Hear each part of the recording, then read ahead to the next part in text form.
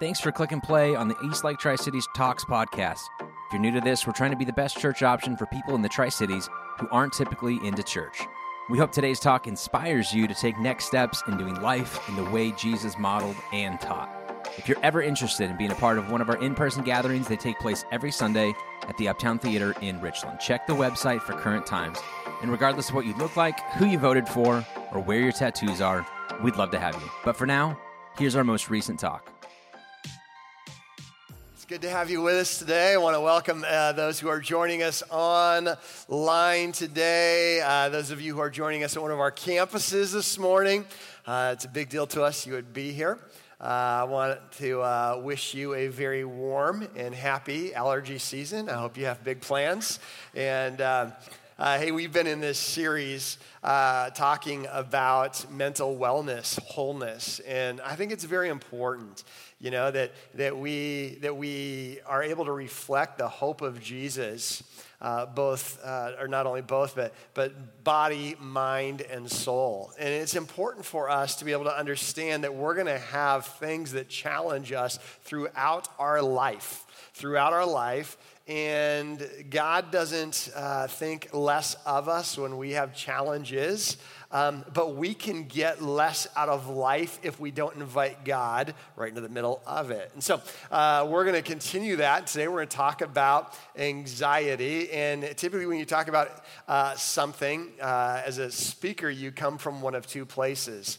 Either an area of incredible authority that you've whipped this sucker all your life, or an area of struggle. And if you've been on this journey in Northport for a while, you know that you've probably familiar with the topic of anxiety is something that specific seasons of my life was my biggest challenge, and something that I continually have to be aware of and walk through in order to be my best. And so this is a topic that I walk into not with any sense of arrogance, but a lot of sense of awareness that this could be a very crippling topic. And so we're going to walk through that today. Fear is very similar to anxiety. So some of the things we've talked about earlier in the series, some of these principles are going to be carrying over. But we live in an area, we live in a time, we live in an era where anxiety is a big deal. I have some anxieties that I've had all my life. One is a fear of heights. Anybody else join me on this fear of heights? I've had it ever since I was little. I'm the type of guy that when it's Christmas light putting up season, my job is to hold the ladder so my wife doesn't fall. You can judge me, but it's just the way it works in our family. I'm afraid of heights, and the truth is I've been afraid of heights ever since I was 13. I fell off an 18-foot ladder. And fortunately, thank God I was on the bottom rung when I fell. Otherwise, I would have been hurt. So I've always been afraid of heights. And it's something that's funny is logically, I can tell myself I'm safe. But anxiety doesn't work according to logics. Recently, last week, Leanne and I and our girls, we went on a cruise. We just celebrated our 25th anniversary. So that's 50 years of marriage between the two of us. And so we went on this cruise, and we get to this spot, or to this day where my daughter, she's kind of an adventurer, my oldest daughter, Janaea, she's like, hey, there's this ropes course. We got to go on this ropes course. And I'm like, I am not going on a ropes course. It is on the top deck of the cruise ship. It is deck 14. But they don't have deck 13. You know why? Anxiety, okay? People don't want there to be a deck 13. But I'm a mathematician. I realize the one right above the 12th deck is the 13th deck, no matter what label they put on that thing. And that's the most dangerous of all. It's the ropes course on deck 14. And so Janaea's like, Dad, no big deal. Let's go on this thing. So I don't know if you've ever been on a ropes course deal where you kind of get locked in and they snug you real good and comfortable. And so we get up there. I'm on the platform and I freeze. Now I know that I am locked in, that I am not going to fall. I'm not going to die. I know that. but I don't know that. My body's in panic mode. I've got a picture to prove it. Here I am on the platform. And they're like, go. There are people behind me and they can't get to my platform till I leave. And I'm like, no, I am holding on to this steel bar. And they're like, no, you gotta go, you gotta trust this. And I know that I can. When my daughter scampers across this thing, I know that I can. And I got the next picture. There's a lot of advancement here. Let's go to this next. You can see I'm really making progress here. I didn't want to let go of this. Even though logically I understand the mechanics, I'm probably going to be fine. Even though experience shows me someone else has gone through this journey and they've been fine, it's about me. It's about me. And I don't want to let go of the only comfort I have to take this walk of anxiety. And today I want to look at a scripture about a group of people who are just like that. They're holding on. Matter of fact, they're the Israelites who were called to go into the promised land. And they had spent all these years preparing to go into this land that had been told from God that it was going to be this great land of prosperity. This is a really great deal. But they refused to let go. Why? They're not a lot unlike us. In order to step out into the unknown, you've got to let go of the known. For you to be able to grab a hold of something new, you got to let go of something comfortable. For you to grab a hold of next, you got to let go of now. And whether that is getting married, whether that is having a baby, whether that is taking a new job, leaving your current job, whether that is moving, whatever it might be, there's anxiety around this. I want us to think about this idea of anxiety. A century ago, there was a psychologist named William James. William James is one of the fathers of psychology as we now know it. He was the very first known person in America to teach a course on psychology in a university setting. He did it at Harvard. And so he wrote a lot of our early books on psychology. And he said this, he wrote this down about 100 years ago, that the future generation will be the first generation to be able to go from cradle to grave without gripping anxiety, because modernity has eased the fear of wild animal attacks like grizzly bears, and modern technology has made traveling in automobiles safer than ever before. Here's what the first real famous psychologist says. The future is bright. There is no reason to be afraid. Anxiety is not going to be a thing in the future because grizzly bears ain't going to get you. I want you to hear this from a current leader in psychology. He talks about this. His name is Robert Lee. He's authored 28 different books on psychology. He's the director of American Institute for Cognitive Therapy. He's a professor at Cornell. And he writes this, that the average child today, this was in the New York Times, that the average child today has the same level of anxiety as the average psychiatric inpatient of the 1950s. Think about that. That today's fifth grader has the same level of anxiety as a psychiatric inpatient in the 1950s. That doesn't make a lot of sense. If we look at the father of psychology, if anxiety is this fear of what might happen to us, and we live in a golden era, the likelihood of things happen to us, our life expectancy is longer than it's ever been. How has this not eliminated, cured, whipped, licked, kicked anxiety? How is it that you and I are very familiar with the concept of anxiety? And there's a lot of things that we can look at today, whether it's the the amount of information. They say that we get enough information through screens in one day than most people 30 years ago would get in 2 years of information from newspapers, right? Is we have all these stats. There's hardly any bad thing that can happen on this planet that you and I can't process. We'll see it instantly. What makes headlines often makes nightmares, right? And so before, you would face something that was anxiety invoking if you knew about it or it was close to you. Now it just has to happen, and something that makes noise, makes news, and all of a sudden this unfiltered fact of fear gets into our mind, and we're inundated with it every day. And then we make it personal. We have anxiety over our own future, our own family, our own medical situation, our own financial picture. Anxiety is something that is a big business, trying to limit anxiety an organization. So here's what I want to do. I want to look at some notes. I want to share a story today. I want to talk about what makes anxiety worse. So hopefully you pay attention till the end, because if you cut out early and we don't get to the how do you live through anxiety, I'm just going to make it worse. I'm just going to give you a magnifying glass, okay? So hang with me for the entirety of this. But here's what I put on my notes. Anxiety is the product of trying to control something that I can't control. Now, it's bigger than that, but for today's purposes, let's look at anxiety this way.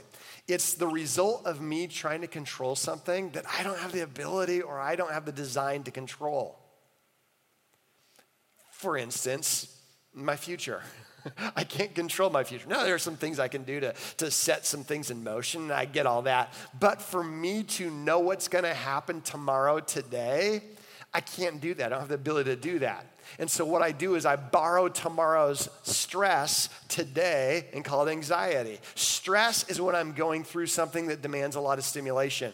Anxiety is when I borrow the stimulation that I'm going to need for tomorrow's battle, and I might not have the battle tomorrow, but I'm going to warm up with the stress today, okay? That's not helpful. So trying to control something you can't control. What other things can you not control besides tomorrow, besides your future? How about the person sitting next to you? You try to control them? Okay, that's not good. We're getting a puppy in our family, right? Like we're getting a puppy, not me, okay, my daughter's getting a puppy, and so I'm like a grandpapa for the puppy, okay? So I got a grandpuppy, I'm the grandpuppy, okay? So but bottom line is so we go to visit the puppy, and the mom, this new mom of the puppy snarls, okay? And the mom's a nice dog, okay? Why? Because all of a sudden this fear, this anxiety creeps in, right? Of like, this could be a danger, I don't know what's gonna happen, and we do the same thing. When we have these uncontrollable situations, we snarl, okay? Even if you had your coffee, you snarl. We do that. We have this attitude when we have this low-grade anxiety throughout the day. It impacts everything within us. It impacts the things that flow out of us. It impacts the relationship with those we love the most. Anxiety is not the ingredient to add magic to your relationships. Anxiety is not the missing key to make your parenting go to the next level.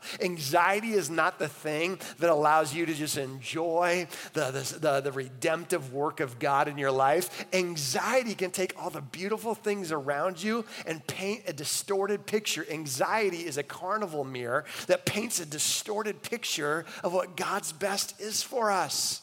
And we all have faced it in different forms. So it's a product of trying to control something I can't control. So let me give you a true or false question. Okay, you ready for this? True or false question. And here it is. It's a statement. True or false? God will never give me anything more than I can bear. Okay, we got some loud falsers. Okay. Fake news, okay? God will never give me anything more than I can bear. Okay? I put that for me false, because you don't see that in Scripture. And some of you are like, no, I've got a bumper sticker that says that, okay? No, in my grandma's bathroom, there's a cross-stitched frame that says, God will never give you anything more than you can bear. Isn't there a verse, that God will never give you anything more than you can bear? That there's no temptation that seizes you that will be more than you can bear. The only verse that's connected to this is the verse that Paul is writing to the Corinthians talking about temptation is not from God. You're not going to have temptation that's more than you can bear, which is basically he's saying you can't use this as your wild card, like, I don't know why God tempted me so bad. That Paul's saying, no. But when it comes to challenges, listen very clearly, you will face more than you can bear. You're welcome. Thanks for coming to my TED Talk. Okay? You will. And you are. Right now, you're facing more than you can bear. You are not the solution. Your improvement is not the solution.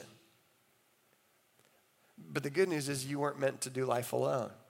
It's in my weakness I find his strength. It's me surrendering to God and walking in step with his great power that allows me to get through situations that are bigger than I can handle. How do I handle the biggest grief? How do I handle the unexpected phone call? How do I handle the stress and the responsibility in front of me? How do you handle that for your life? It's not by tapping into your magic power and trying harder. It is growing in dependence upon Jesus Christ. And when you understand that, then you don't have to freak out that you're facing something bigger than you, but you better freak out if you're trying to do it on your own. And I know I'm a pastor, and I know I'm biased.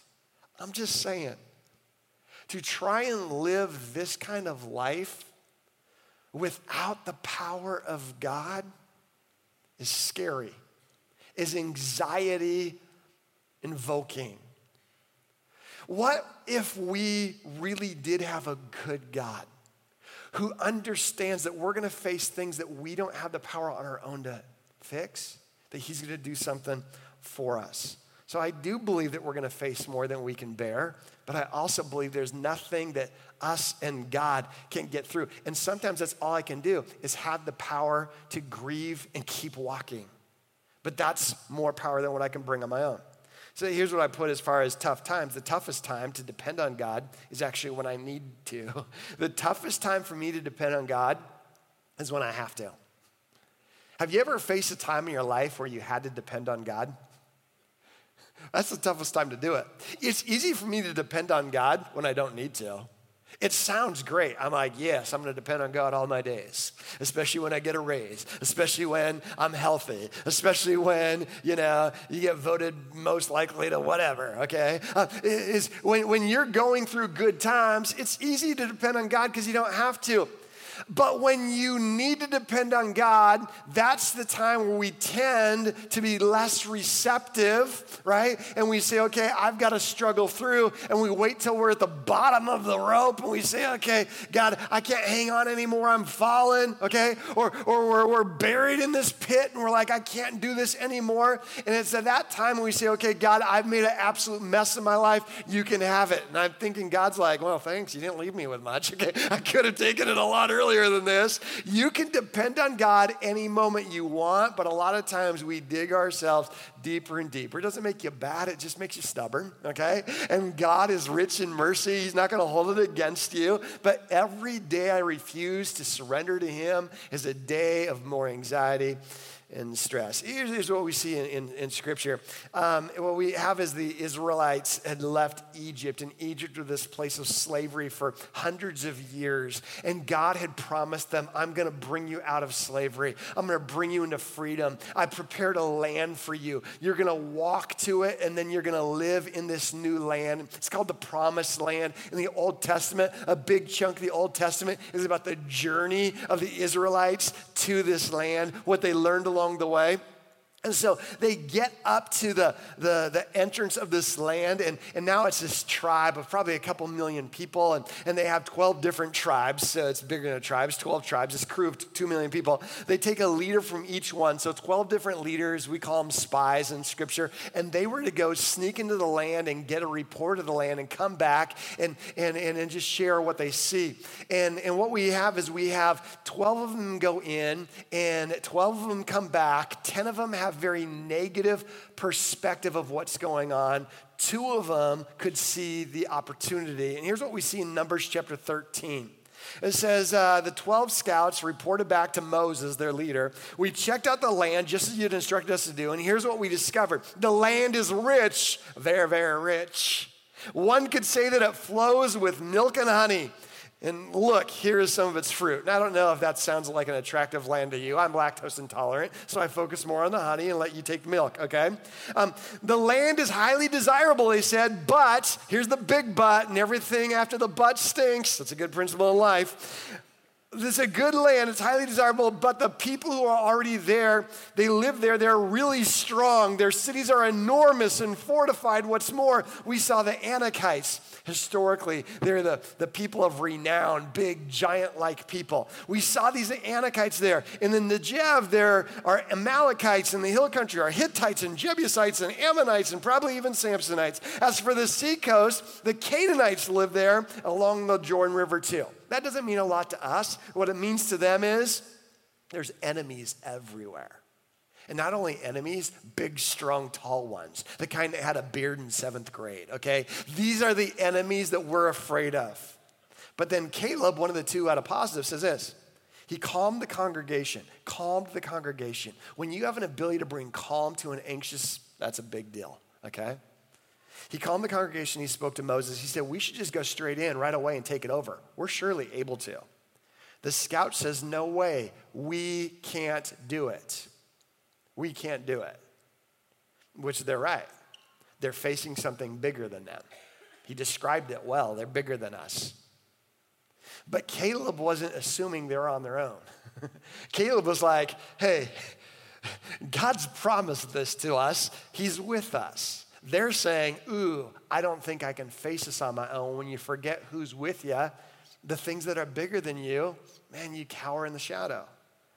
So the other scout says, no way, we can't do it. The people who are already there are too strong for us. The report of these other scouts was quite disheartening. It made the people question God's promise. And the other scout says, the land that we surveyed virtually eats its own, and the people themselves are gigantic. We saw the massive Anakites who descended from the ancient Nephilim, giants. We look like grasshoppers compared to them, and they know it.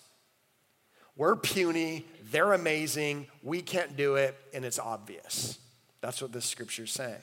Numbers 13, verse 32, in another translation says it this way. We scouted the land from one end to the other. It's a land that swallows people whole.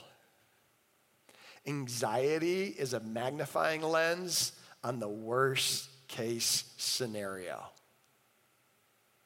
I don't think the land literally swallowed people whole. I think that was just an exaggerated, anxious fear.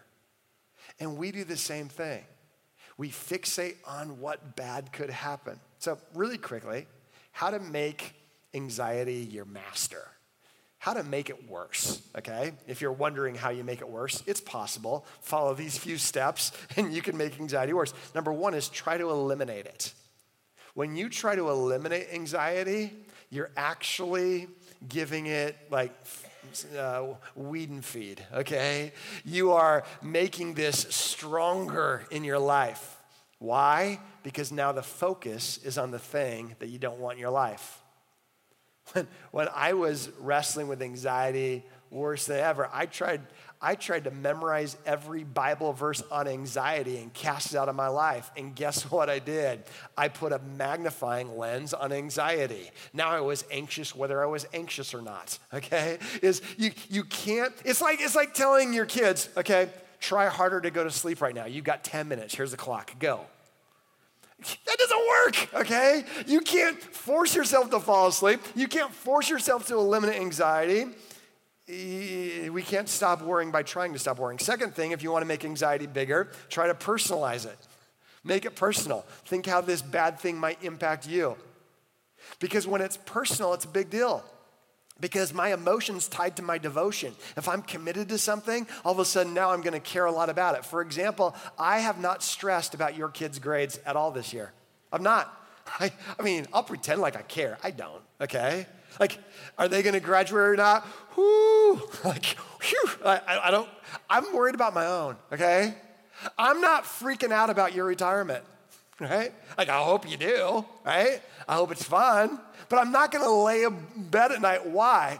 Because when I'm personally attached, that's where my anxiety is, right? I can watch a scary movie, and if they don't do a good job connecting characters to me, it's not scary to me. But if all of a sudden they do a good job of connecting me to I'm like, oh, I'm afraid. Because anxiety is personal. When I try and personalize it, that's a bad thing. Third thing, so try to eliminate it, try to personalize it, try to avoid it. When you try to avoid anxiety, meaning this, let me not face any situation where there might be anxiety. You just live on the wrong planet. And I don't know what planet would be better for this, okay? But I know that's something I would do. I'd be like, okay, I need to clear my schedule tomorrow because what if I get anxious tomorrow and that thing might make me anxious tomorrow? So now I'll just clear my schedule and now I get isolation. And what happens, even though you can avoid the situation that might have anxiety, it's a tough conversation or it's a tough situation.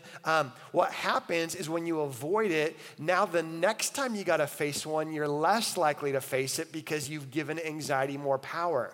And you might be able to avoid it today, but it makes you less likely to face it the next time. So trying to eliminate it, trying to personalize it, trying to avoid it doesn't work. And then this last one's really scary. It's trying to anticipate it. Like, okay, this conversation is going to be really scary. Okay, let me practice it. Let me rehearse it. Okay, that is like you inviting Steven Spielberg into your mind and saying, can you come up with a really scary movie about what might happen? When I begin to focus on the bad thing that might happen, I eliminate the ability to walk forward into it. And that's what the spies did. They're like, oh my goodness, they're huge. They're huge. They're giants. We're grasshoppers. I can't believe this is going on. There's no way we should go there. Because they had rehearsed the scene so many times, they can feel it. They know what this is like, and they're going to miss an opportunity because of the challenge, which is interesting because it's not even true. Here's what we see in another scripture. It says in Joshua chapter 2, talking about the other side of the story, before these spies had laid down for the night, Rahab, a gal, had went up to the roof and said to the spies, I know that the Lord has given you this land that we're in, and great fear of you has fallen on all of us who live in this country. We're melting in fear because of you. We've heard how the Lord dried up the water of the Red Sea for you when you came out of Egypt. Here's what this gal is saying. Here's the inside story. You guys are afraid of us? No. Everyone's terrified of you guys. But anxiety refused to let the spies see that. They're like, we're grasshoppers, and they know it. They know they're going to crush us. It's interesting. Both sides are living in anxiety, right? Because that's what anxiety does to us. So I wrote it down this way. The wrong perspective will blind me from the right opportunity.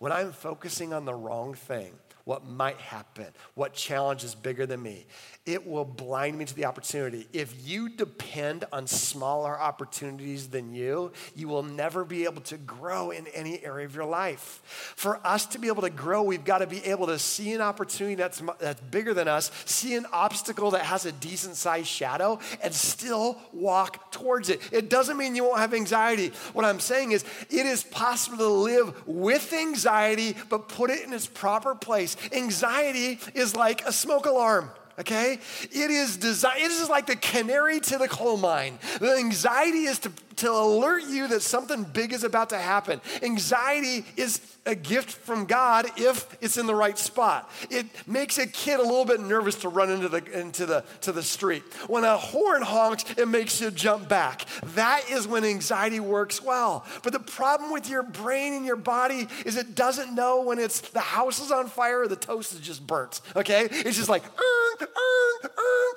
and if it goes all day long and it's going off, our body starts freaking out. We get sweaty palms. We're like, oh, I'm gonna pass out. And we're free. Because why? Your body's brain is telling you you are in trouble right now. But what we need to do is be able to stop, collaborate, and listen. I said, what we got to do is what we have to do is look at this and say, no. I'm going to logically look at this and say, this is going off. I understand why I'm triggered right now, but it's just burnt toast. Okay? So what I'm going to do is I'm going to go ahead and walk through this and calm myself down with anxiety. It is possible to have incredible anxiety and to go forward. The same anxiety that can lock you up and shut you down, when navigated, oftentimes has the ability to be a warning that triggers your body, but doesn't have to mean it shuts down. You can be like the spies who say, we get it, we hear the same alarm going off. They are pretty big. So God, are you sure? Let's go. It can be the same one that says, I think I'm gonna die today, I better not get out of bed. And you're like, that might actually just be burnt toast. Let's go ahead and go for it. I want you to see a story of a North Pointer, a brave North Pointer, who says, I want to share my story of how I'm walking through anxiety, even though the alarms are going off. Check out Anna's story. I am on the worship team at the Nixa campus, and just the community I've built with others that serve and the connections. They're deep and they're awesome and people I can rely on. My daughter is, she's a miracle baby. So we were told that it was going to be a struggle for us to get pregnant on our own, and that we were going to need some medical help in that field. And the Lord made a way, and my daughter is here.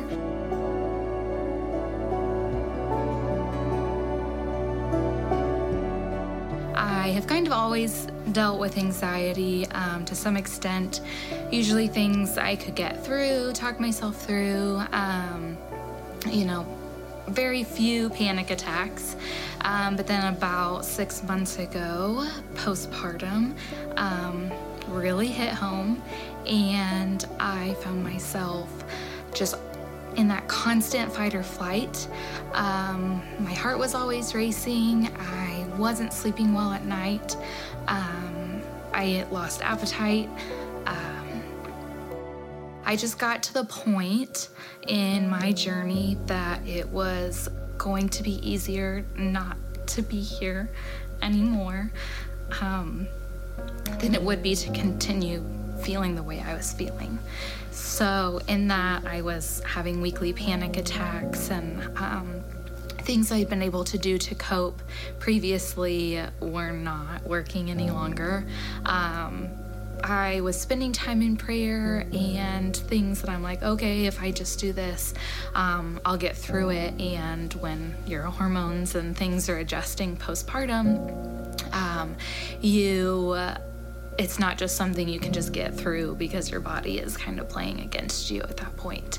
So I had the open conversation with my husband and my best friend about the thoughts I was feeling, and not so much wanting to die, but to not feel the way I was feeling.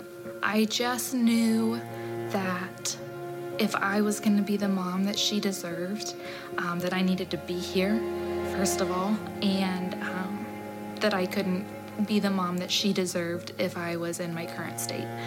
So I just said, I have to let someone know.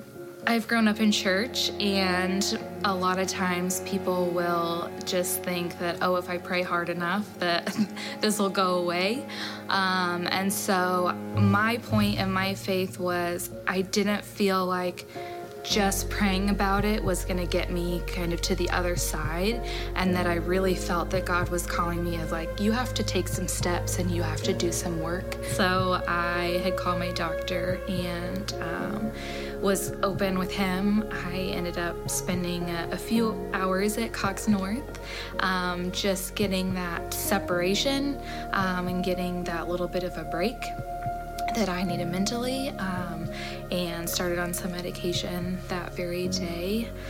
Since then, I've kept up with my doctor and been adjusted on some medication. I'm also in therapy as well, which has been tremendous for my mental health and using coping skills. I think that sometimes those are good body signals and can be good. The fight or flight mechanism is a great one when it's for fight or flight, but not a great one when you're trying to sleep at 2 o'clock in the morning. So I know that some of those signals are there because that's how we were created. So it's a lot to unload on people, and I'm the middle of 7 children, so I unloaded on all of them, and all my siblings and my parents. Having more people pray for you and check in on you has been super powerful for me. So all my family knows the struggles I've been going through. For me, I feel like it strengthened my faith. And it didn't mean I had less faith because I got help. And I know that my faith is going to grow in a place where I can be healthy and open and honest. And if that means I need to go talk to somebody once every other week to get some coping skills, and if I need to take some medication to regulate the things going on in my body, to be, number one, my best self for me, but then also for my family and for my community, because if I'm not feeling my best self, I'm not a help to others. It can change my dynamic of my relationship with God. I feel like just going from that, oh, I know he's here and I know, but when you really hit those hard times and you're able to see like he really is here, and he's gonna help you through it. Where I am now is night and day difference than where I was 6 months ago, and the things I was feeling before I opened up and was vulnerable and decided I can't do this by myself, and that I need some help.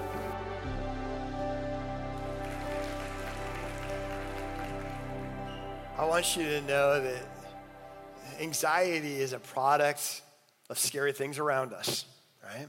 And we live in a world where we're going to always deal with this, and the alarms will go off. But God is with us. It is possible to have the alarm going off and to take a step back and say, God, if you're in this, can I still go through this? And I know that that's not natural. A lot of times when the alarm goes off, the alarm doesn't know if it's toast or if it's a house fire. The alarm's just saying, hey, my job is to let you know there's something going on. And we live in a world where when we don't regulate that trigger, it can absolutely minimize our ability to function. We got to take steps. We got to go through it. And I know the levels of anxiety, the causes of anxiety are different with everybody. Let me walk through 2 things, though, really quick. 2 things that will help us navigate real anxiety, but still make some real progress. The first is reposition it so it doesn't feel so personal. Because anxiety at its root is so personal. I'm a bad this. I can't do this. This is going to happen to me. This is what they're thinking about me. This is why they texted me this. This is why they didn't text me that. This is what I'm sure they're going to say to me. This is what's going to happen to me. This is what's going to happen to someone I love. Reposition. And when you feel the trigger going off, and you're like, what do I do? It's in the middle of the day. And that's what I would have to figure out is, what do I do when I'm in the middle of the day and my alarm's going off and no one else seems to hear the alarm? Like, do I have to get out and escape and avoid? Do I eliminate it? A couple of practical things that helps me reposition myself so it doesn't feel personal. 1, I breathe, because my alarm is going to be and I start freaking out and hyperventilating. I'm going to die. No, I feel like I'm going to die. I'm going to pass out. No, I feel like I'm going to pass out. I am dying. And it's just, so I have to exhale longer than I inhale. That doesn't sound spiritual. Trust me, it will feel spiritual. When you begin to regulate your breathing, I'm going to breathe in 4, breathe out 7. Because anxious, I'm going to start hyperventilating. Right?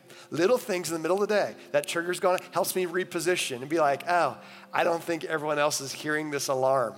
I don't need to make it as personal. That will help. Breathe in 4, breathe out 7. Another thing that helps is to write it down. When you write it down, you force your brain into logic mode.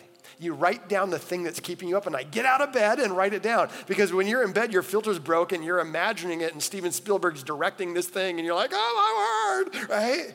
And then you wake up and you forget what you were even freaking out about. Get up, write it down. You're going to look at it and be like, that should not cost me sleep tonight. Because why? You've shifted into logic, right? It's not going to work for everything.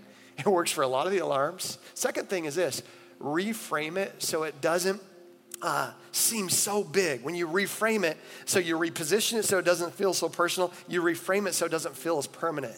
When you say, okay, here's the deal. I'm struggling with this right now because I'm going through it right now. This might not be the end of the world, but this might be a really scary next month. And I'm not alone. That doesn't change the fact you got a challenge in front of you. It changes the fact of who's ultimately in control. Even if it doesn't end the way you want it to, what you're doing is you're reframing this and saying, God is with me. God is for me. God loves me. Worst case scenario, I'm with him today, right? Like, didn't plan on being there today. Worst case scenario, God is good. And so I've got to now release the control. It doesn't mean I'm not going to be concerned, doesn't mean I'm not going to be anxious, but it means I could take a step, even though I'm nervous. And I don't have to be paralyzed with anxiety. Man, I've used a therapist in my life that's helped me see God's presence in my life. If you've got anything, a part of you that's afraid of medication, of a therapy, of tools, of meditation, of anything that helps you regulate truth in your life and figure out why the alarm's going off, I'm telling you, for you and for those around you, take a step of help. Take a step of help. Thanks again for listening. If you've got more questions about the church or community group options for connecting with Eastlakers outside of Sunday mornings, I'd encourage you to check out our website, eastlaketricities.com, or better yet, download our app by searching Eastlake Tri-Cities in your favorite app store.